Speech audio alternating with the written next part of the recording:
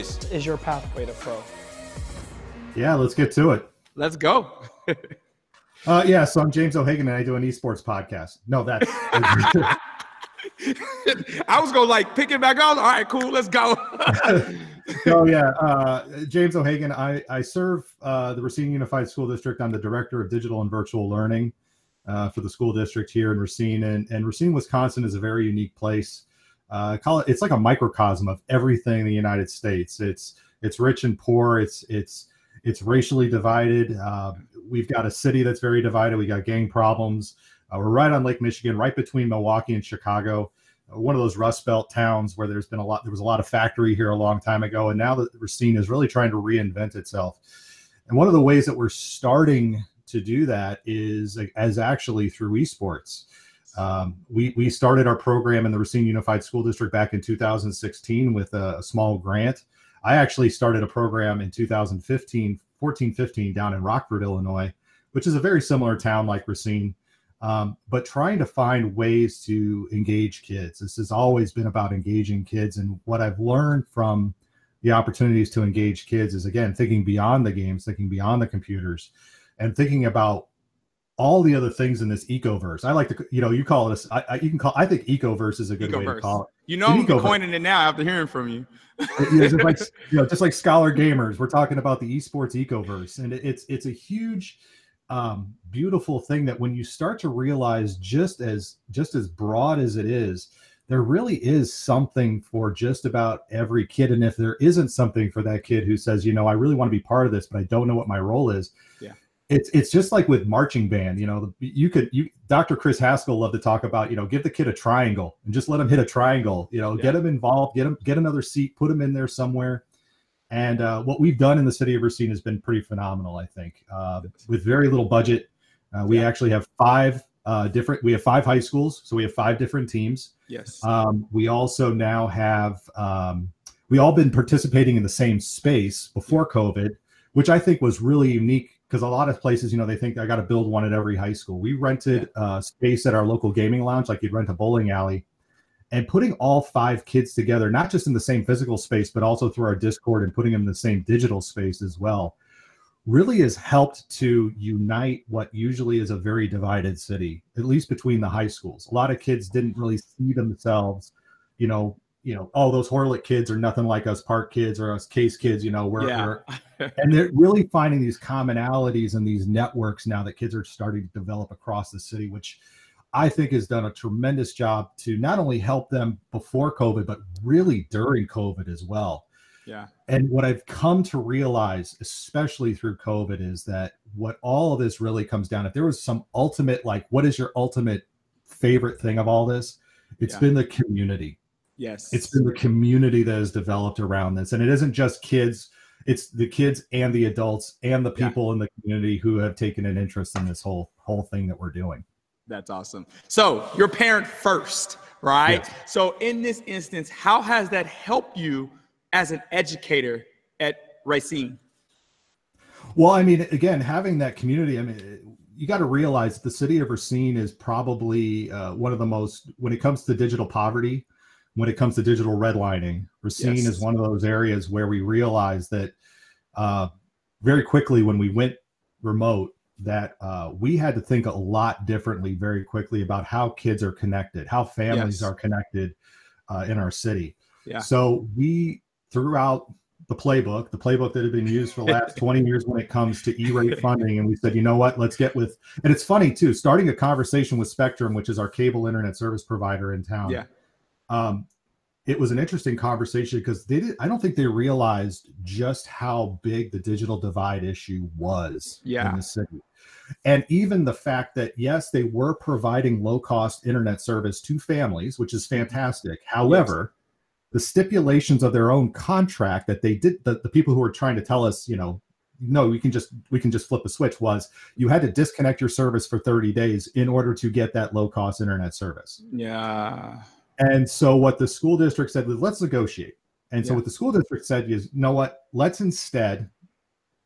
wire the family. Families can't afford internet service. The school district's going to take care of the bill. Wow. Which I think is a huge plus when it comes to connecting families, because we realize if it's going to be an educational tool, if the internet service is required for internet for schooling, then let's pay for that service. So families now have internet access into the home, which is a huge plus. So we're more connected than ever.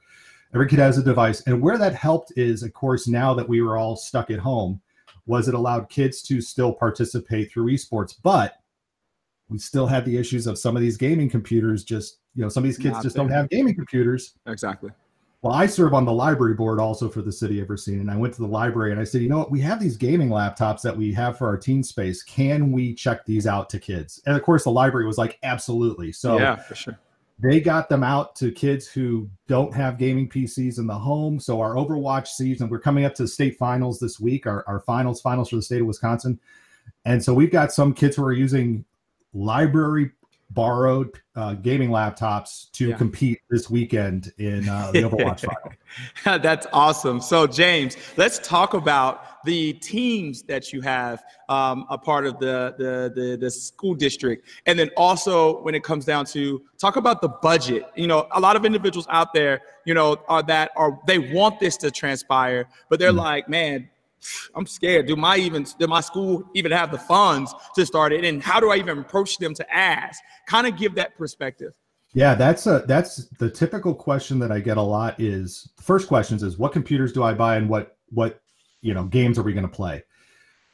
And I even have this conversation going on now with my middle schools, right? Let's take middle school, because I know middle school is one that's really starting to blow up. They want to get kids involved, and they're, because a lot of the games that we play at the high school don't necessarily jive really well with middle school. Yeah. Again, they don't want a lot of shooter games. They want something that's a little more constructive, and so on and so forth. Mm-hmm. So I have two middle schools in district who I'm in conversation with right now. One is the fine arts school. One is a school that has serious engagement issues. Yes. They just have issues of trying to get all kids involved in extracurriculars.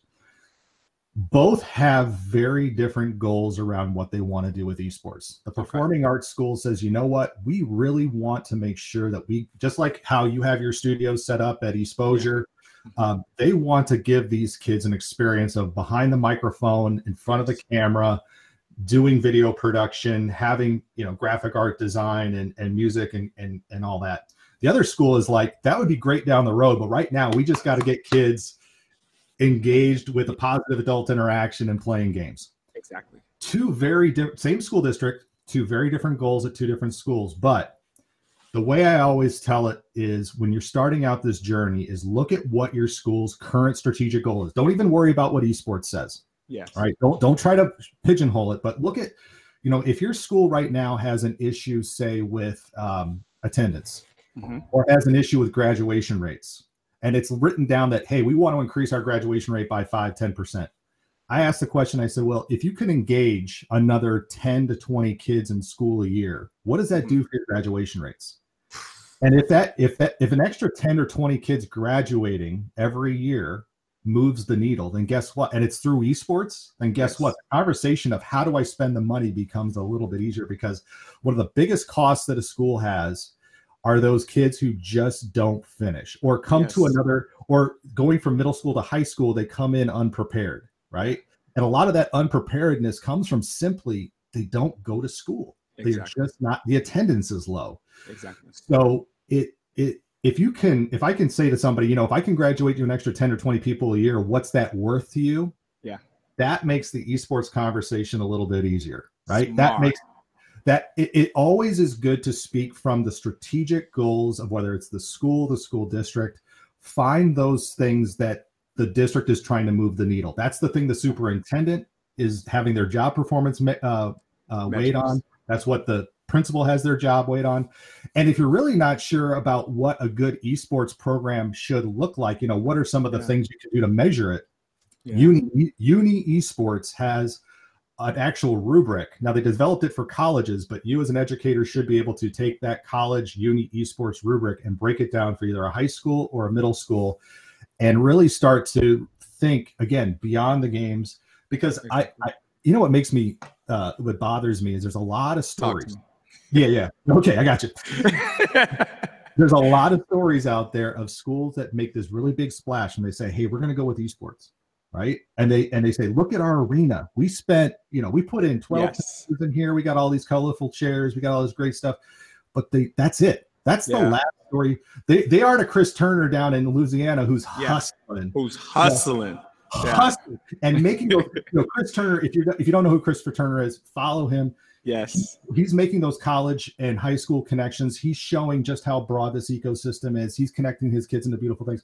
Yes. But a lot of schools say, let's get the chairs, let's get the computers, and set it up, and that's the last you hear of it. Exactly. And that's really disappointing. Yeah, for sure. It's the same dynamic when you think about the esports space as well. You'll find individuals that comes into space with a lot of money and a lot of extravagance, but the real work comes in developing the community and the grassroots and kind of building that to where it can actually start to build itself. And that's where it gives the actual participants of building their portfolio builders, right? So ultimately just trying to create that machine, is more important than just saying, hey, I have it and I'm going to just throw it on there. And that takes time. So a school has to understand that it's not overnight as well. So being able to understand how to manage that budget is going to be like, all right, we're going to spend this money today, but when we are going to see our results, and you have to, and that school and that instructor, that admin has to understand the long-term goal, the long-term ramifications. But I love how you stated it is, how can we do this to ensure that someone graduates? And I looked at it, I'm like, wow, I just learned just right now about that. That's actually really, really, really smart. So James, what are some of the, if you had to give budget amounts based off of what you've experienced, what would it take? What have you seen in the space? Because you talk to a lot of instructors. You utilize Twitch to be able to speak to individuals. Based off of your perspective, what have been those budget ranges that you've seen in regards to, implementing a feasible program, both from a low tier, mid tier, high tier, or however you want to be able to describe it? Yeah, sure. The important thing with this, and I think it's something that is really missed on, unfortunately, is there are a lot of educators who I know are really excited about esports. Yeah. And there are a lot of educators who are really brilliant in this space. Yes. And they're not getting paid. Yes. And there's only so much you can do with passion. Yes. And at some point, you need to stop giving it away for free. And you got to get paid. And some people say, well, what are you doing with your people? Well, I've got 12 educators, 12 staff across the 5 high schools. And they work all year round. Yeah. And so even me saying this right now, it sounds low, but we pay them $5,000 stipend a year. Mm-hmm. Okay? And it's just, here it is. And I know they're working their tails off. Every single one of them are working their tails off with their kids, and they're making connections with kids in off hours and all that other stuff. Yeah. But we said, we got to get them paid. So $5,000. So my budget, just staff out the door, is $60,000. Yes. Okay. And that's incredibly important. The other thing too, in order for this to be serious, you have to take yourself seriously, right? And so this is part of that seriousness. The other part of it is for the kids is making sure that you set aside funds for jerseys. I mean, it's those kind of little things that I think are really important when it comes to making sure that your program is coming off as a serious program. Note that I haven't said anything about what league to join or what group to be a part of, because in a lot of this, you don't necessarily need to go join up with a league. Nothing I've said here is a turnkey solution. Everything is that when I think about esports, and I think the thing that a lot of people don't realize getting into this is that there's so much opportunity for you to meet your kids where they are in your school, specific to them, that a lot of people don't think beyond the leagues that they see out there, the sales pitch, come join our league and everything will be great. That's not the work. That's not it. It is designing and making something that is unique for yours. So if I'm thinking about costs, again, pay your people. Yes. Make sure you got money for jerseys, and the equipment. Do the equipment the best that you can. If the best you all can do is a couple of Xboxes, like again, Chris Turner. Yeah, for sure. He had a great program going for a while, and it was just, I think, Xbox or PlayStation. Exactly. You know, I've heard people who are just doing this all in a switch. You know, they're doing Smash Brothers. St. Catherine's High School in Racine, Wisconsin. All they play is Smash Brothers. That's it. They're Smash Brothers school. Fine. Yeah. Cool. There's nothing that says you have to play all the games. There's nothing that says you have to play Overwatch and League of Legends and Rocket League and all that other stuff. Make it your own and make it where it fits with your goals. Going back again to where is this going to help you move your needle? Exactly. Find out what your kids like. Yeah, I love it. You know, and as I talk, you mentioned Christopher Turner. I talk to him a lot. And one of the coolest things is that, you know, it's how do you bring business into the space of esports? So therefore, you don't have to necessarily rely on the education infrastructure and the budgeting from the school. So, you know, James, talk about some of the business components that you've incorporated to bring in additional revenue, you know, not for, let's just say today, but in the future, just as much for the programs. That is an interesting conversation to have. First of all, and this is something where somebody with a degree, I guess, or who has worked in administration side of education maybe sees things a little differently than, say, a teacher. Yeah. And again, and I'm not trying to put any, I want to make sure I say this right. It isn't that I'm trying to, pour water on anybody's internal fire or anything like that. But as I have found working with my own school district right now, there are a lot of moving parts. Yes. And there's a lot of things. And I can't now, if you're in a small school, I've worked in a small school district before where, you can walk into the superintendent's office, sit down, have a conversation, everything's sorted out in 5 minutes. My school district is not that way. But it takes getting the right people on the same page, your finance department, your IT department, communications, district leadership, make sure that they all know what's going on. But then, there's certain things you can and can't do depending on how you're set up. So for a while, we were budgeted in a way where I couldn't just go out and get funds. Yeah. Okay. I couldn't just go hit up businesses and things like that. Exactly. Now I'm in a position where I can take in donations. I can take in, things for our program. But that's a long conversation. That is not a conversation that just happens overnight in some places. Exactly. So you have to have all your stakeholders at the table because even this, perfect example. We started our season this year, even though COVID had everybody on lockdown. We said, hey, we're still going to start our esports program. Now, my esports program sits under me. Okay. It's under my Department of Digital and Virtual Learning. It is not under athletics. Yeah. Athletics found out about our season and they got a little upset. Because, well, think about this. They had been telling their kids no sports. Yeah. And then here comes esports. Yeah. And I said, well, first of all, I don't answer to you all. Yeah. But it does send a mixed message in the school district, right? It does. And it can create problems for the athletic department hey, why is esports getting to go, but we aren't? Exactly. Why are all these other activities canceled, but we can't have ours? Yeah. Or we're having this over here. It's a matter of just having all these proper conversations, getting all the people on the table. And I'm constantly educating. Even the success that we've had in our school district, it's like you get tired of having the same conversation over and over again, but it's a necessary conversation to have. Yes, for sure. That's awesome. So let's take it to the challenges of these programs. And let's take it from, the admin to the instructor to your team that you have, all the way up to the actual the participants within the leagues and the student body as well. So let's kind of break it down from all of those elements so everybody can understand some of the things that they will or won't be challenged with as they build up their programs. Well, it is important to have that administrative support, number one. Yes. And I gave everybody a head start because I came in kind of knowing what to do already. Mm-hmm. So, and I had already failed. I won't say failed, but my experience, I'll tell you this, my experience in Rockford prepared me for my experience in Racine because the Rockford experience was very much a lot of the mistakes that a lot of people make right now. Hey, we need the computers. We got the game. Let's get going. And then we had 10 kids come out and that was it. Exactly.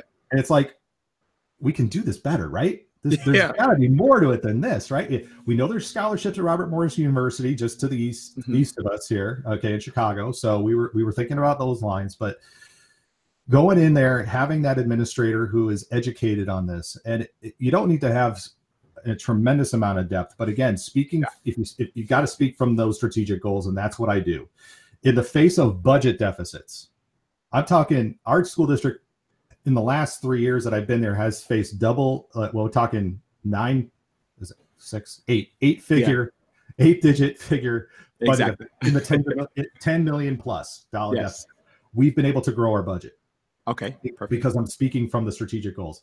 Yes. And now that's the administrative side. Having the teachers and the support. Not every teacher is coming into this space who's going to be a pro at Overwatch or Smite or Rocket League or whatever game you're going to play.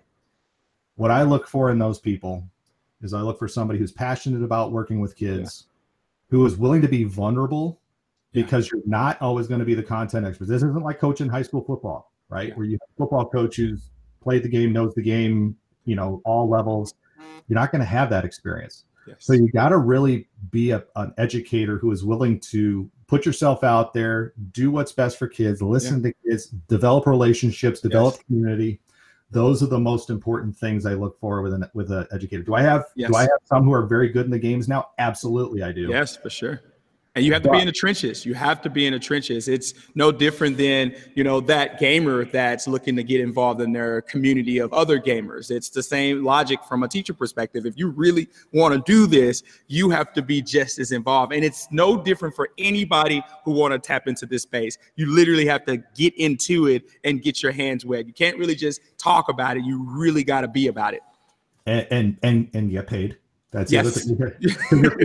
Your passion will wear out, but the pay helps. Yes. and then I guess let's take the layer of kids and teachers kind of together, because it's also important for kids to see themselves in their coaches. So it isn't just getting all the gaming teachers together, because those are going to be predominantly male.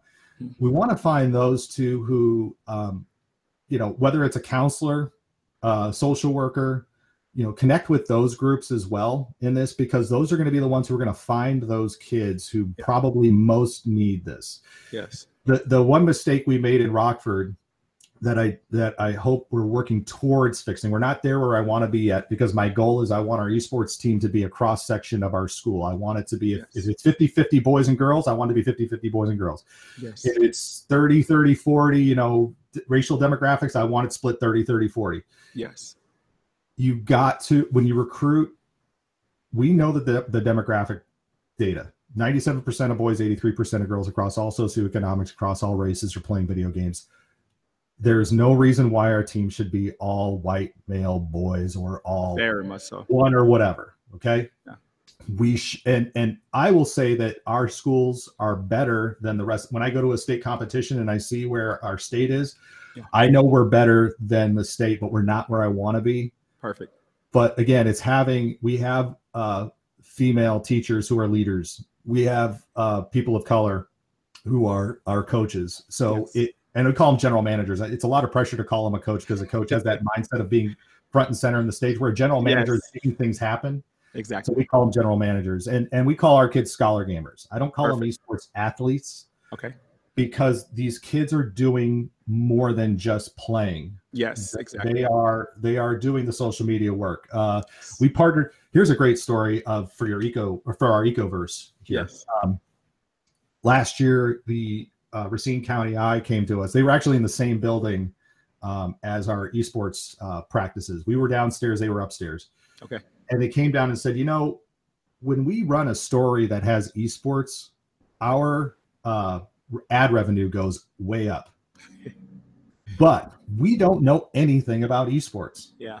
They said, we would love to cover your teams, but we need some help. And I said, I've got a whole bunch of kids down here who can tell you everything about every game, educate. And so what happened was, instead of just having, these kids get interviewed, they were working with the press to write the stories. That's perfect. So and again, that's not an esports athlete. And I don't know why people get so bent out of shape about the term esports athlete. Fine, get bent out of shape. I don't care. I'm calling them scholar gamers.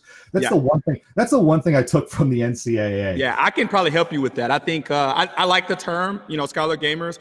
I think the thought process from an esports athlete is that of wanting to be considered an athlete just like other traditional athletes because of the dynamics and the type of notoriety, the type of acceptance it becomes when you're an athlete. I know, when I was in high school and even middle school, I was considered a good athlete, and I got perks for being a good athlete in school. And individuals will see being an athlete, and I would like to be considered an athlete because the perks that comes with it, right? One, you get to talk to individuals, you get you get your name called on the PA systems, you get to see athletes, especially if you're in an economically challenged area, you get to see athletes like LeBron, millions of dollars. And it's just the term athlete is very critical. And that's why, I at the beginning, Geekleets was like, okay, how do I help, someone feel like an athlete and not be ashamed of being a gamer? And that was a lot. I can only imagine that's probably a lot of the elements on, individuals want to feel like an athlete. But one of the coolest things that you've just stated right now is the same reasons why NCAA has commercials stating, hey, I am a scholar, I am an entrepreneur before I am an athlete. And you just really coined that. And I think it's really, really awesome.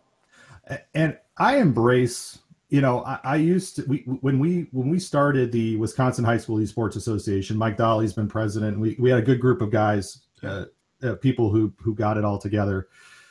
We were really interested in approaching the Wisconsin Interscholastic Athletic Association about partnering with them, and they shot us down. Yeah. And now I more embrace the fact that we are not part of that. Yeah. I look at this and go, you know what? It's kind of like how for the longest time, hip hop couldn't get in the door with regular music, right? Yes. They were just saying, no, that's an East Coast thing, or that's a West Coast thing. We're not getting in on that stuff. Yes. And they embraced, you know what? They're like, screw it. We're just going to do our own. Exactly. And there were some visionaries who saw what they were doing, but most people said, we're just going to do our own. And now I see a lot of the same thing with gaming and gaming culture. For sure. Where it's like, you know what? Yeah, don't call us esports athletes. We're fine with that. Yeah. We're going to do our own thing. We're going to embrace our differences, and we're just going to, we'll just kill it other ways. Exactly. That's pretty awesome. Esports Observer just released the actual article in regards to the evolution of hip hop and esports and how it's similar, when it comes down to it. So that was a lot of our discussions yesterday, which was really, really cool. So, James, we have a question from Tyler, and Tyler is stating, by the way, Tyler, thank you so much for your participation. I always see you engaging. I want to talk to you just sit down and just discuss what have you learned in this space. And I think it's really, really awesome. Before I state that, Tyler says, esports can be so simplistic. Do you think keeping up with the Joneses mentality is helping or hindering the space?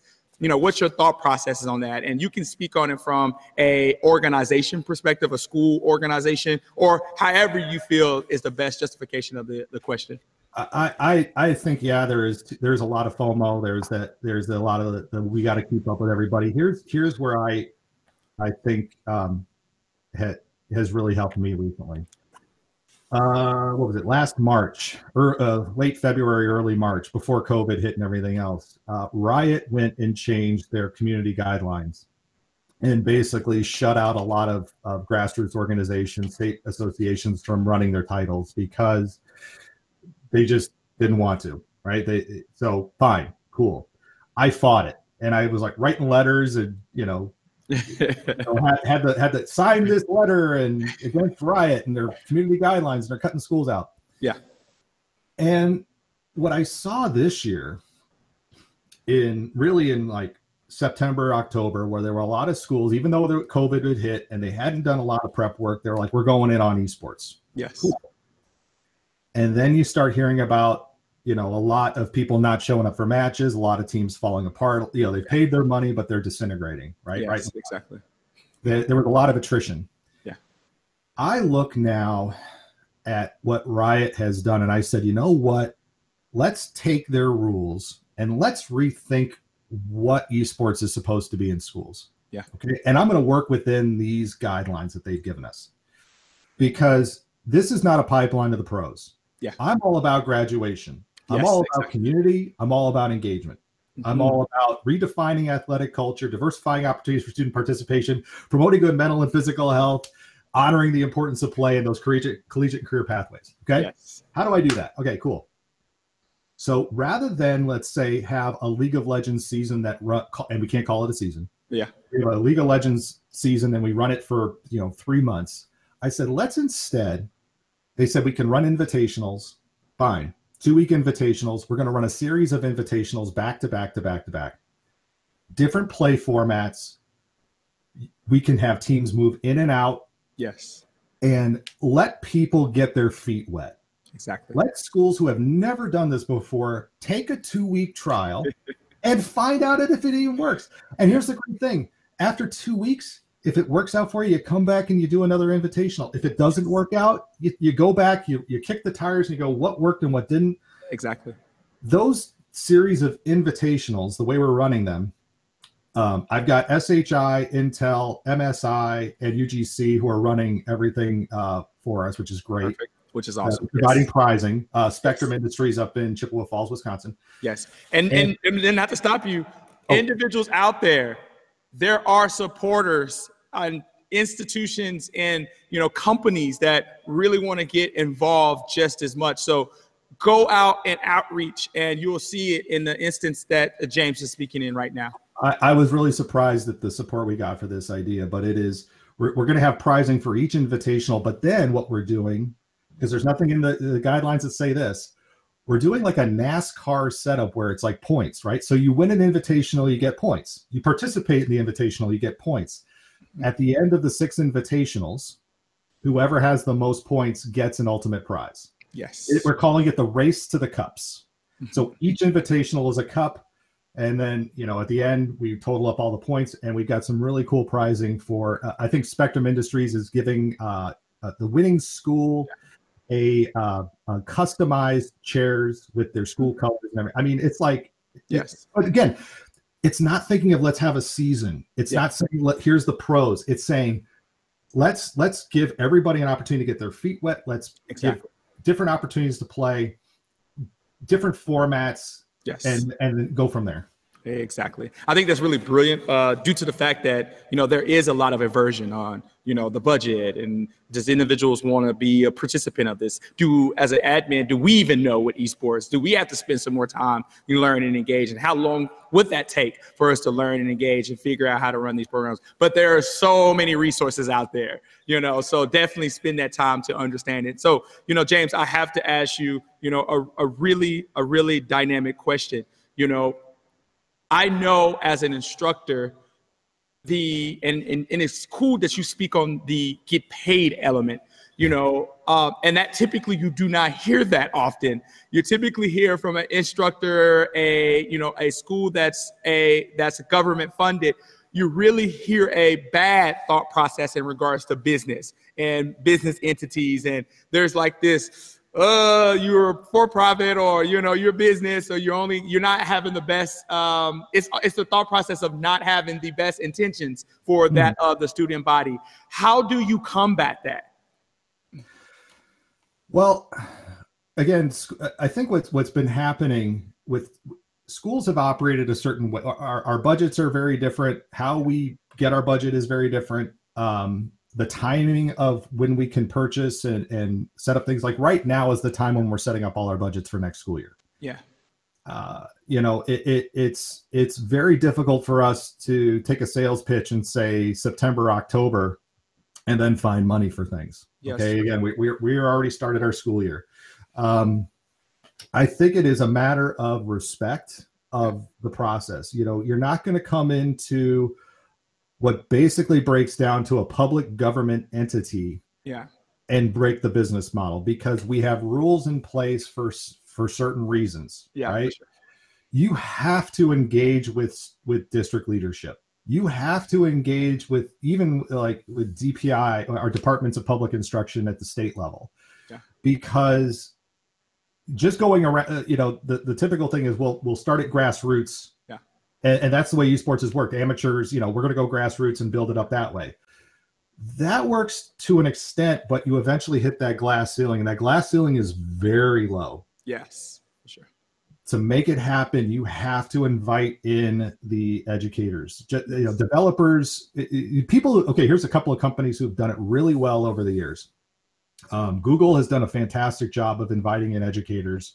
Perfect. And making educators feel part of the experience, having them speak and talk at their conferences. Yes. Apple computers, oh my God. I mean, I used to be an IT director. I purchased. Apple computers are like double the price of a PC. Yes. For sure. Yet schools go out and they will be Apple-only school districts. Yes. They will buy iPads and iMacs and everything. They will spend on that because it isn't just a closed ecosystem that makes it easy to manage, which it does, by the way. But the other thing, the other big part of that is they have over the years built relationships. They have come with like, yes, they've learned the ecosystem. They have learned what it is that makes schools work. I'm amazed that a lot of these companies don't have an educator on staff who can even speak to the business side. It's great to have classroom teachers, but again, get that admin experience and see what it's like on the backside. And it is amazing when you see just how many moving parts make a school day happen for a child. Exactly. It's a whole learning process, and it's something that I think a lot of people skip over because again, they see esports, they see, hey, let's get kids involved. Yeah, that's cool and all, but we have checks and balances that we have to maintain on our end as well too. That's perfect. So bypass the business, or we're past the business element. Now let's talk about the education curriculum. Talk about, what went into you choosing a education curriculum that's geared towards esports. How did you do it? Did you, replicate another model where you provided a model? Did you create your own model?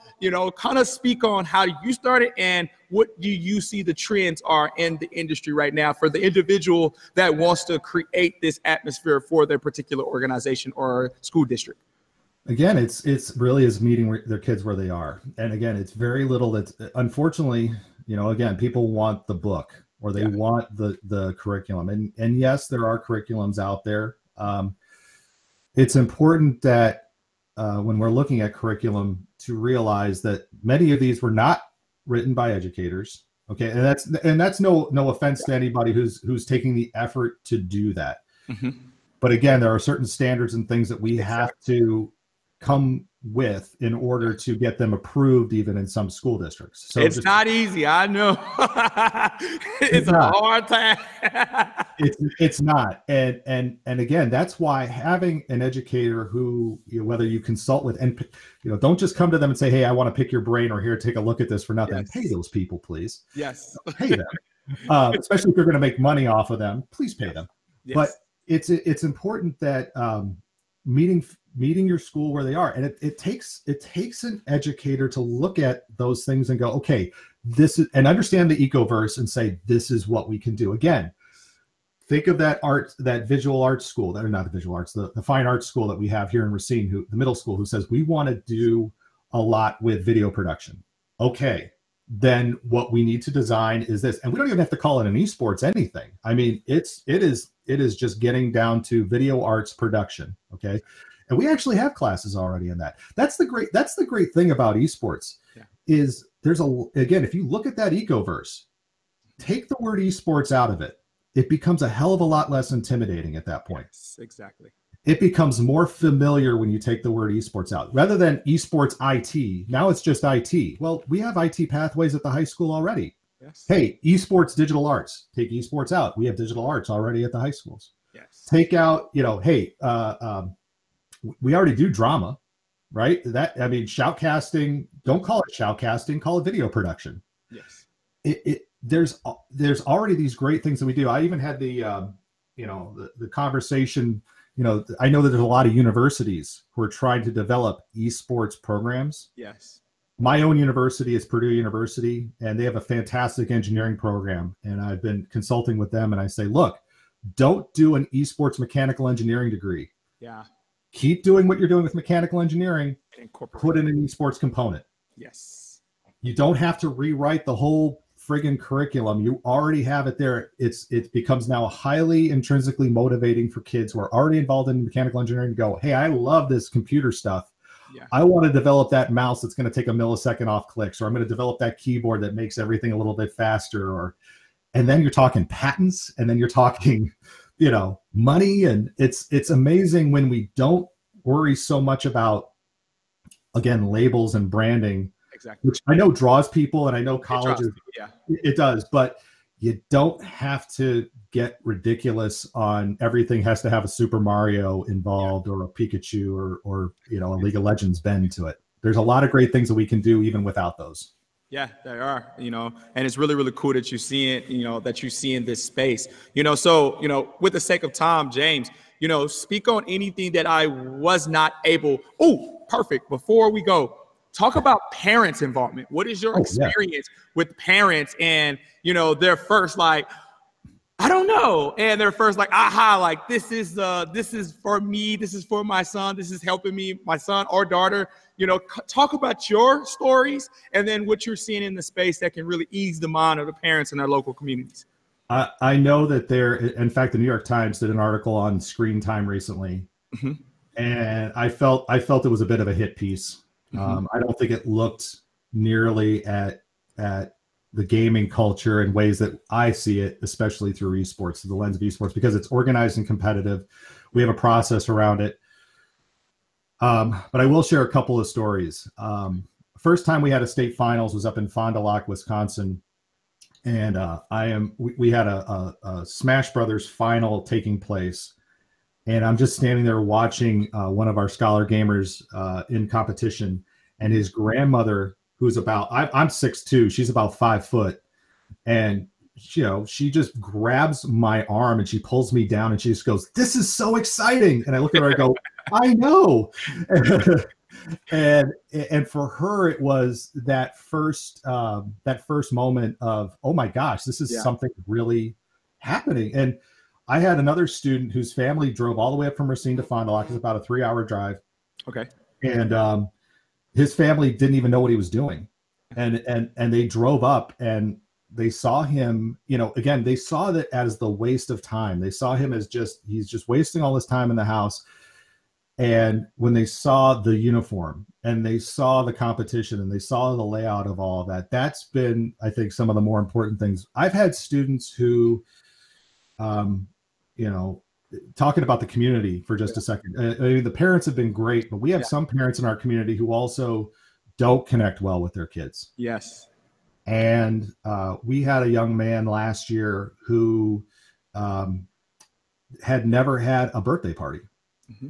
And the kids got together online and they met him down at the gaming lounge and they had a big day-long gaming session. It was kids from all different high schools who came together to help support him. Had never done that. And even now, some of the ways that we've had some kids help to support some kids, because again, not all parents and kids see eye to eye on a lot of things. Mm-hmm. One of the simplest things we did, and I learned this from the UCI esports conference, and I brought it back and I went, oh my gosh, why are we not doing this? We started adding pronouns to our Discord. Mm-hmm. And I thought, of course, here I am, the administrator, going, okay, let's check all the boxes and cross all the T's and make sure this is all good. And I consulted with one of our scholar gamers and my friend Carrie Linden. And I said, what is this going to be a problem? Are we going to have issues here? Are there going to be bullying or whatever? Yeah. And what we found was that kids sometimes just need an adult to see them and see them for who they are and see them in the space in which they live and want to work.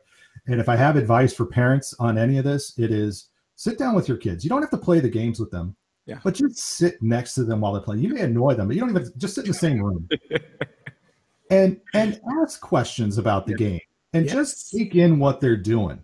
Yeah. And here's the thing. I'm 45. Okay. I grew up playing video games. Chances are you've probably played something along the way too. Yeah. So join them where they are and take the time to learn and play with them. And maybe introduce them to a game that you loved growing up.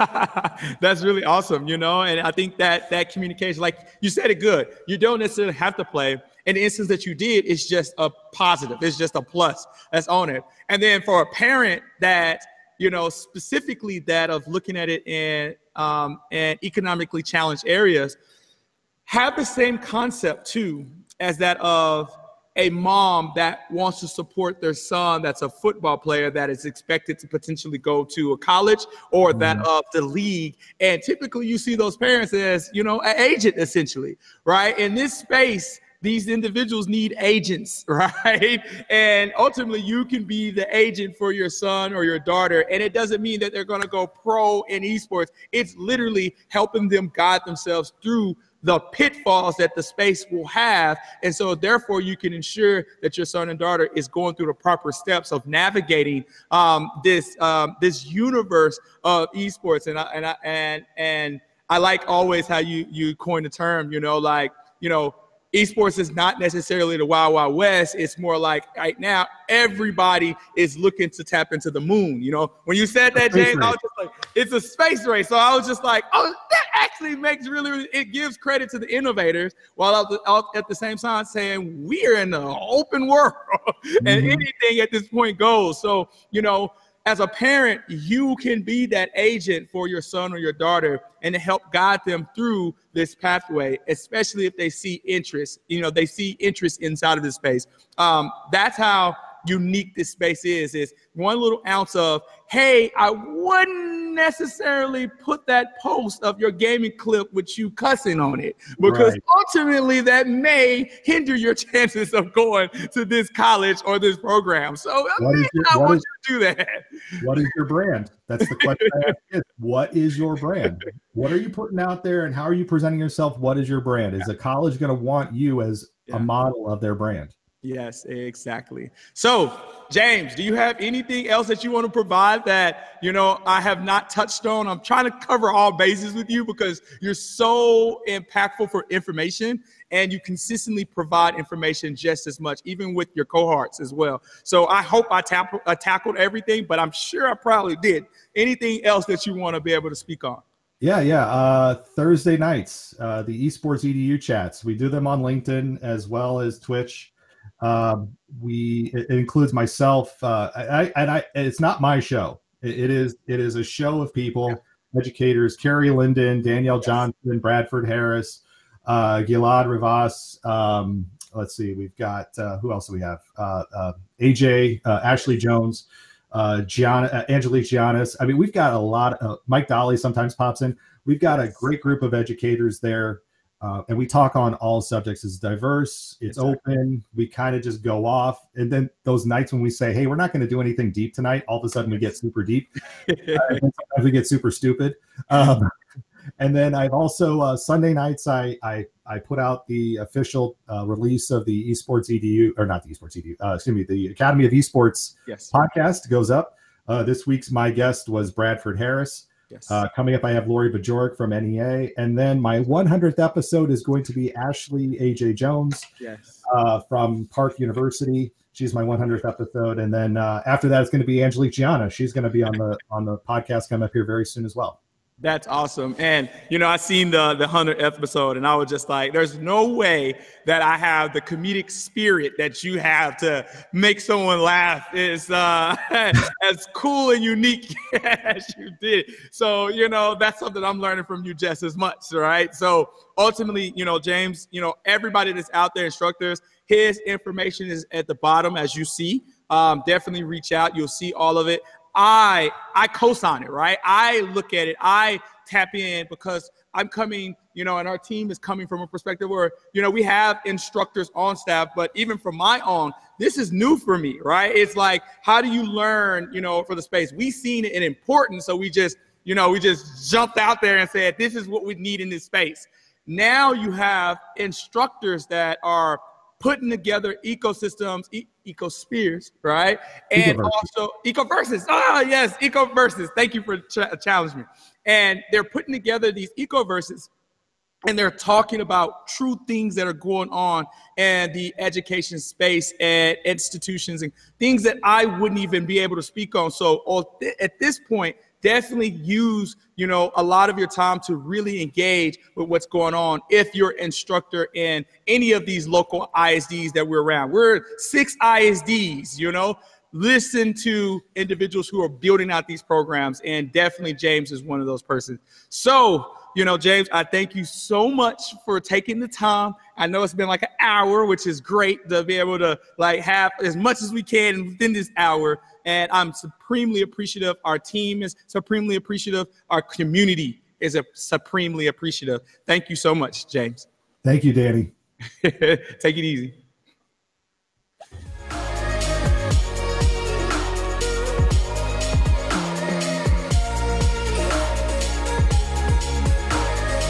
We are exposure, and this Is your pathway to pro.